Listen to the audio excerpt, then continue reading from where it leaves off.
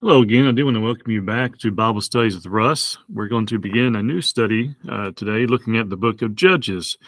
We're going to be looking at some introduction material and then also looking through Judges chapter 1.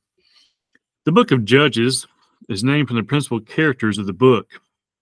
The book was written about BC 1185 and is commonly attributed to Samuel, Ezra, or one of the other prophets of God who lived at that time. It is a book of history showing the early trials of Israel. Some have called the book of Judges the account of the dark ages of the Israelite people. The people forsook God, Judges chapter 2, verse 13, and God forsook the people because of them being unfaithful to him, as we find in Judges 2, verse 23. Judges covers the period after the death of the great leader Joshua to the ascension of Saul to the throne of Israel. It covers the history of about 350 years in the land of promise. The Hebrew nation, after the death of Joshua, had no strong central government. The nation consisted of 12 independent tribes united in a loose confederation. God was supposed to be the ruler speaking through the judges. The people, however, did not pay too much attention to God and were more or less in a state of anarchy so far as civil government was concerned. The exact duration of the period of Judges is uncertain. While the rule adds up to 300 years, the period of unrest and anarchy in between would make the rule of the judges much longer. The judges ruled about BC 1400 to 1100, which includes a period of the wilderness of Eli, Samuel, Saul, and David, and is called in 1 Kings 6 verse 1 480 years. Now, we have several headings for the book of Judges. The first being Israel's failure from Judges chapter 1 through Judges chapter 3. And so we'll begin today by looking at Judges chapter 1, keeping in mind that this is taking place in the land of Canaan, and the characters that are involved in this book are the children of Israel and the people dwelling in the land. So Judges chapter 1 begins with looking at the invasion of Canaan. As you can see here from our video that I'm providing, trying to do a few different things here. But in Judges chapter 1, looking at verse 1, the Bible says, "Now after the death of Joshua, it came to pass that the children of Israel asked the Lord, saying, 'Who shall be first to go up for us against the Canaanites to fight against them?' So the great leader, Joshua, was dead. Israel wanted God to select a new leader. We think about, you think about how Israel had lost so many good men, no doubt Moses, and then now Joshua, men who were giants, and no doubt not perfect men, but no doubt they were incredible leaders for God, doing that which is right and striving to lead the people in a way that would be pleasing to God. Well, now we find that Joshua, and here in chapter 1, verse 1, is dead. And so they asked the Lord, "Who shall be the first to go up for us against the Canaanites to fight against them?" Let's look now at verse 2. "And the Lord said, Judah shall go up. Indeed, I have delivered the land into his hand." So God selected the new leader. Apparently, the Canaanites had not been cleared from the territory. The land was parceled out before it was actually captured. Verse 3 says, "So Judah said to Simeon his brother, 'Come up with me to my allotted territory, that we may fight against the Canaanites. And I will likewise go with you to your allotted territory.' And Simeon went with him." So Judah and Simeon were blood brothers, as we find in Genesis chapter 29, verses 32 through 35, or 32 through 35 there. The allotment, or maybe it's 22 through 25. I have a typo here. The allotment of Simeon is said to have been within that of Judah, Joshua chapter 19, 1 through 9. Verses 4 and 5 of Judges chapter 1 says, "Then Judah went up, and the Lord delivered the Canaanites and the Perizzites into their hand, and they killed 10,000 men at Bezek. And they found Adoni-Bezek in Bezek, and fought against him, and they defeated the Canaanites and the Perizzites. Now the Canaanites and Perizzites were defeated, and their king put to flight. He was caught, and as we're going to find here, he was, some say, mutilated by his captors." As we look at verse 6, Then Adoni-Bezek fled, and they pursued him and caught him and cut off his thumbs and his big toes. Now, when you first read that, at least when I did, this wasn't the first time I've read that, but the very first time I've ever read that, I thought, what a weird thing to do, you know. But this was done in part to humiliate the king, and second, some believe to render him unfit for leadership. He would not be able to draw his bow because his thumb being cut off, and handle his sword. He would not be able to pursue the Israelites. You think about the big, the big toe, to cut off his thumbs and his big toes. Well, how much can you imagine trying to do anything if you tuck your thumbs in? What can you do trying weapon-wise? You're going to have to relearn a lot of stuff. It's going to be very, very difficult. Your big toes being cut off, that's going to affect your balance. He's going to have a lot of problems doing just really some we might consider some basic fundamental things. And fit for battle, well, no, not really. He's going to have a very difficult time handling things. So he's going to be a liability in many ways.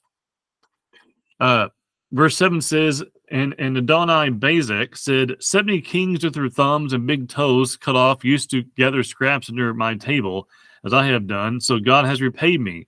Then they brought him to Jerusalem, and there he died. That's chapter 1, verse 7. So this means that the people were reduced to the meanest kind of servitude. This is what King Bezek had done. And now the King Bezek received the same treatment he had given to others. It is an immutable law of God that men reap what they sow. Let's look now at verse 8. Now the children of Judah fought against Jerusalem and took it, and they struck at the edge of the sword and set the city on fire. Now, a reference here to the original is made to the original capture of the city by Joshua here in verse 8. The Bible says the children of Israel fought against Jerusalem and took it, and they struck at the edge of the sword and set the city on fire. We find next in verse 9 that the Canaanites, we find here after the children of Judah went down to fight against the Canaanites who dwelt in the mountains in the south and in the lowland. So probably the central highlands of Palestine, south of Jerusalem, and extending to Hebron. We find Hebron mentioned here in verse 10. Then Judah went against the Canaanites and who dwelt in Hebron. Now the name of Hebron was formerly Kirjath Arba, and they killed Sheshiah, Haman, and Talmai. Now I'm horrible pronouncing these names in the Old Testament. You'll find that pretty clear as we go through this here. But this is 18 miles. Hebron is 18 miles south of Jerusalem. Now, in verses 12 through 19, you have here where Caleb offered his daughter to Achish, and we have several other things that's going to take place here. So let's read here verses 12 through 19. But before we do that, especially before we get to verse 19, I want us to look at here for just a moment a diagram that helps us remember the pattern that we find in the book of Judges. As you can see here now, this is even brought up, this constant cycle in the book of Judges. You start really there on the left, the period of obedience, and we have some verses here for our reference, but period of obedience and blessing. Moving to the right, apostasy, sin, and disobedience. Moving further to the right, you find the punishment, oppression, and then bondage. We continue moving to the right, we find repentance, moral renewal, and a call for help. And then back towards the bottom center, we find deliverance, raising up a judge. And so this is the constant cycle that we find in the book of Judges. Just this over and over and over again. I've heard it described different ways. This is one of them. Another one that's very common, which really is kind of extended to many periods in the Old Testament. And that is kind of like a roller coaster. They have periods of faithfulness. They're going up high. Then they have periods of unfaithfulness, disobedience, rebellion, and thus you have the roller coaster going down. And so you have that over and over again. So just up, down, up, down. Here we find this diagram showing the cycle. It's over and over again. And we think about it really, This is not uncommon still today, that mankind still has these periods in our own lives where we are faithful to God, then we sin against God, and we have to do what? Well, we have to repent. We have to make it right. And so we want this cycle, though, to be something that is it becomes less and less. We don't want this to be something that's just a constant thing in our lives. Now, getting back here to the book in Judges chapter 1. Judges chapter 1, looking at verses 12 through 19. It says, and Caleb said, whoever attacks Kirjath-sepher and takes it, to him I will give my daughter Achish as wife. And Elthanel, the son of Kenaz, Caleb's younger brother, took it, so he gave him his daughter Achish as wife. Now it happened when she came to him that she urged him to ask her father for a field, and she dismounted from her donkey. And Caleb said to her, what do you wish? She said to him, give me a blessing, since you have given me land in the south. Give me also springs of water. And Caleb gave her the upper springs and the lower springs. Now the children of Kenite, verse 16, Moses' father-in-law, went up from the city of Palms with the children of Judah into the wilderness of Judah, which lies in the south near Arad, and they went and dwelt among the people. Verse 17, and Judah went with his brother Simeon, and they attacked the Canaanites who inhabited Zephath, and utterly destroyed it. So the name of the city was called Hormah. Verse 18, and also Judah took Gaza with its territory, Ashkelon with its territory, and Ekron with its territory. Verse 19, so the Lord was with Judah, and they drove out the mountaineers, but they could not drive out the inhabitants of the lowland, because they had chariots of iron. Now, this is a verse that is of some quote-unquote controversy. I think, though, if we think about it for a moment, we have to realize, first of all, we have to be logical. Do chariots of iron mean anything to God? No, they do not. We're talking about the God of heaven and earth who created all things. So chariots of iron, it cannot possibly mean, because it's not logical, it's not consistent to believe that chariots of iron could stop God. And so we have to think, okay, then what is it? What is meant here by they were unable to drive out the inhabitants of the lowland? Keep in mind, it doesn't say God was unable. It says in verse 19, it says, and they, that is who? Judah. Well, God was with Judah, but we find here that mankind, just because God is with mankind, doesn't mean that mankind doesn't get spooked, right? You think about when the spies were told to go to spy out the land, right? And they came back, and you had the good report, and you had the bad report. Well, why were some giving a bad report? Because they were afraid. They saw the giants, they saw the people, and they were afraid. Was God with the people at that time? Yes. But did that mean automatically that they had no fear? No. And I think the most logical answer here in verse 19 is that these people saw their chariots of iron and were afraid, and because of their fear and lack of trust in God, they weren't able to drive them out. You think about it, anytime people don't, as we look in the Old Testament, anytime they don't put their trust in God and follow him, they're never victorious. And so the answer must be found in the idea that these individuals must have had fear, and when they saw these chariots of iron, therefore they could not drive them out. And I've looked at some commentaries, and some completely don't even talk about verse 19 at all. They lump it in with some other verses that don't even mention this idea. And the reason I wanted to make sure we bring this out, because I have seen in debates where atheists will use this and say, see, the Bible is inconsistent. God couldn't drive them out because of the chariots of iron. I don't believe for a moment that they could not drive them out is a reference that includes God. It seems only logical and consistent that they there can only mean Judah. Yes, the Lord was with Judah, but Judah still was afraid. As we've already said before, those who went to spout the land. You had those who trusted God and gave a good report. You had those who were afraid and gave a bad report. And what do we find? We find those, well, they've sent to wander for 40 years because of their lack of trust in God and their disobedience to go in to take the land. Well, we find here what happens. They could not drive out the inhabitants. They could not drive out the inhabitants of the lowland because they had chariots of iron. I think you could say at least in my opinion, you could add the word here because they feared the chariots of iron, so they could not drive them out.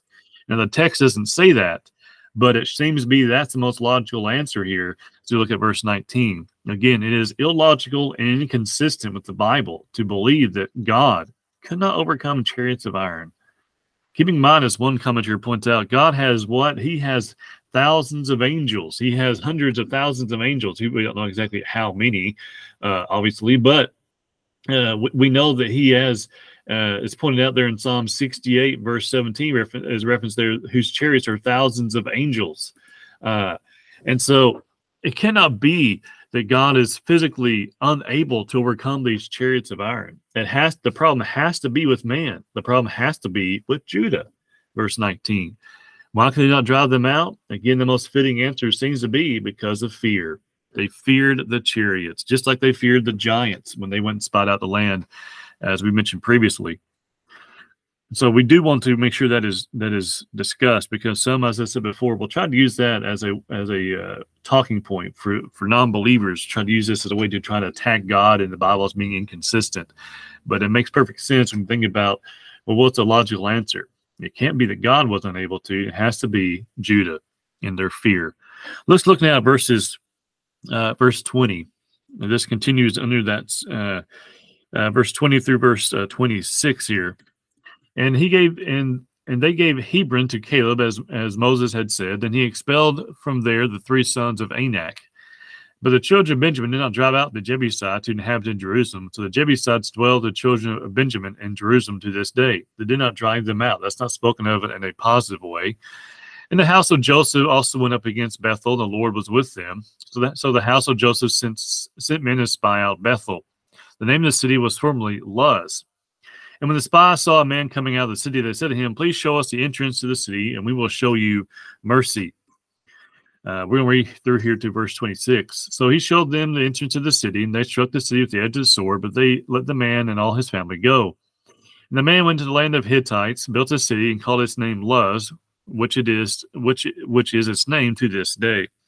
So these cities were captured only with the help of the Lord. The location of the city of Luz is, he says, we have here is that it's unknown still today. And so the Lord's with them. But we find, what's the difference here between what we found here and back in verse 19? There's no chariots of iron. The men were not afraid. The Lord is with them, yes, but they weren't afraid. And it's sad to think about how they conquered all these other things, accomplished all these other tasks, but they feared the chariots of iron and they couldn't drive them out. I mean, how many times do we see people, the armies of God, outnumbered, and yet because God is with them and because people were willing and obedient and were not afraid, they went in and smoked a lot of people, right? But they see chariots of iron, verse 19, and they get afraid. Let's look now at verse 27 through the end of the chapter here, through verse 35. I believe we can put it all. Well, not quite through the end of the chapter, 27 through 35. However, Manasseh did not drive out the inhabitants of Beth-shean and its villages, or Tanakh and its villages, or the inhabitants of Dor and its villages, or the inhabitants of Eblim and its villages, or the inhabitants of Medigo and its villages, for the Canaanites were determined to dwell in that land. And it came to pass, when Israel was strong, that they put the Canaanites under tribute, but did not completely drive them out. Nor did Ephraim drive out the Canaanites who dwelt in Gezer, so the Canaanites dwelt in Gezer among them. Nor did Zebulun drive out the inhabitants of, it's a common pattern here, common problem. They did not drive them out. They did not drive them out. They did not drive them out. Big problems. They did not drive the inhabitants of Kitron or the inhabitants of Nahalo, so the Canaanites dwelt among them and were put under tribute. Nor did Asher drive out the inhabitants of Acho, or the inhabitants of Sidon, or of Halab, Eshkabib, Helba, Apik, or Rehob. Again, I am horrible with these Old Testament names. So the Asherites dwelt among the Canaanites, the inhabitants of the lands, for they did not drive them out. Nor did Naphtali drive out the inhabitants of Beth Shemesh, or the inhabitants of Beth Anath, but they dwelt among the Canaanites and the inhabitants of the land. Nevertheless, the inhabitants of Beth Shemesh and Beth Anath were put under tribute to them. And the Amorites forced the children of Dan to the mountains, for they would not allow them to come down to the valley. And the Amorites were determined to dwell in Mount Heres, in Ajalon, and in Shabeam. Yet when the strength of the house of Joseph became greater, they were put under tribute. So Ephraim and Manasseh were hemmed in on both north and south by strong Hanite fortresses stretching in almost straight line from the Jordan Valley to the Mediterranean coast. The list of fortresses given here is the same as described in Joshua 17:11 through 13. We find here verse 36, and the boundary of Amorites was from the ascent of Acharib, from Selah and upward. So the Amorites will dwell in Mount Hermes. Verse 35, since the Danaanites appeared unable to expel them completely, they gave them a dwelling place in the mountains. So that brings us to the end of chapter 1. And so we find a lot of expelling, right? We have a lot, as we mentioned already, this is the invasion of Canaan, right? Well, we find a lot of dwelling among people and not casting people out, not driving them out. When you don't fully expel those who are immersed in doing things which are not good, doing things which are evil, and you don't drive them out, as we find in the book of Judges, these things, a lot of these should have been driven out already. So you go back to Joshua. Well, what happens when you dwell among people who are wicked, who are idolatrous? Bad things happen. Okay, we're going to stop there today. I do thank you for your time, for being here with me. I hope you have enjoyed this study. I hope you enjoyed this format. For those who are on Facebook and those who are in our Bible Studies of Russ Facebook page, feel free to leave me comments there, not only about the Bible study, but also if you like this format of the verses and things being up there as well. So I do thank you for being here with me today, and hope to see you again next time.